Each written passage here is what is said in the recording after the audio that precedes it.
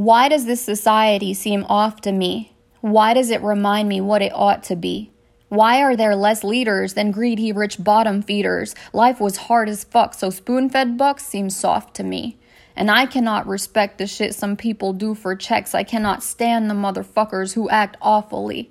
And then just come at me like they are blind and cannot see, acting like they had treated me so fucking awesomely. Man, some come to adore me, some explore me, some ignore me, some are very captivated, some just scoff at me.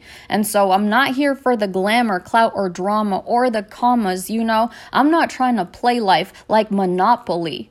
I cannot allow shit to be stopping me. I can't waste my time. If I feel pain, I write more lines. I want my mind to be so healthy, I love properly. Because I'd like to fall in love, man. Yeah, I'd like to find a love. One that feels fucking illegal, but moves lawfully. That was something that I wrote back in January, but I don't think I had read it out loud on my podcast. Maybe I had. I don't recall, but I just felt like reading it again because it's a vibe.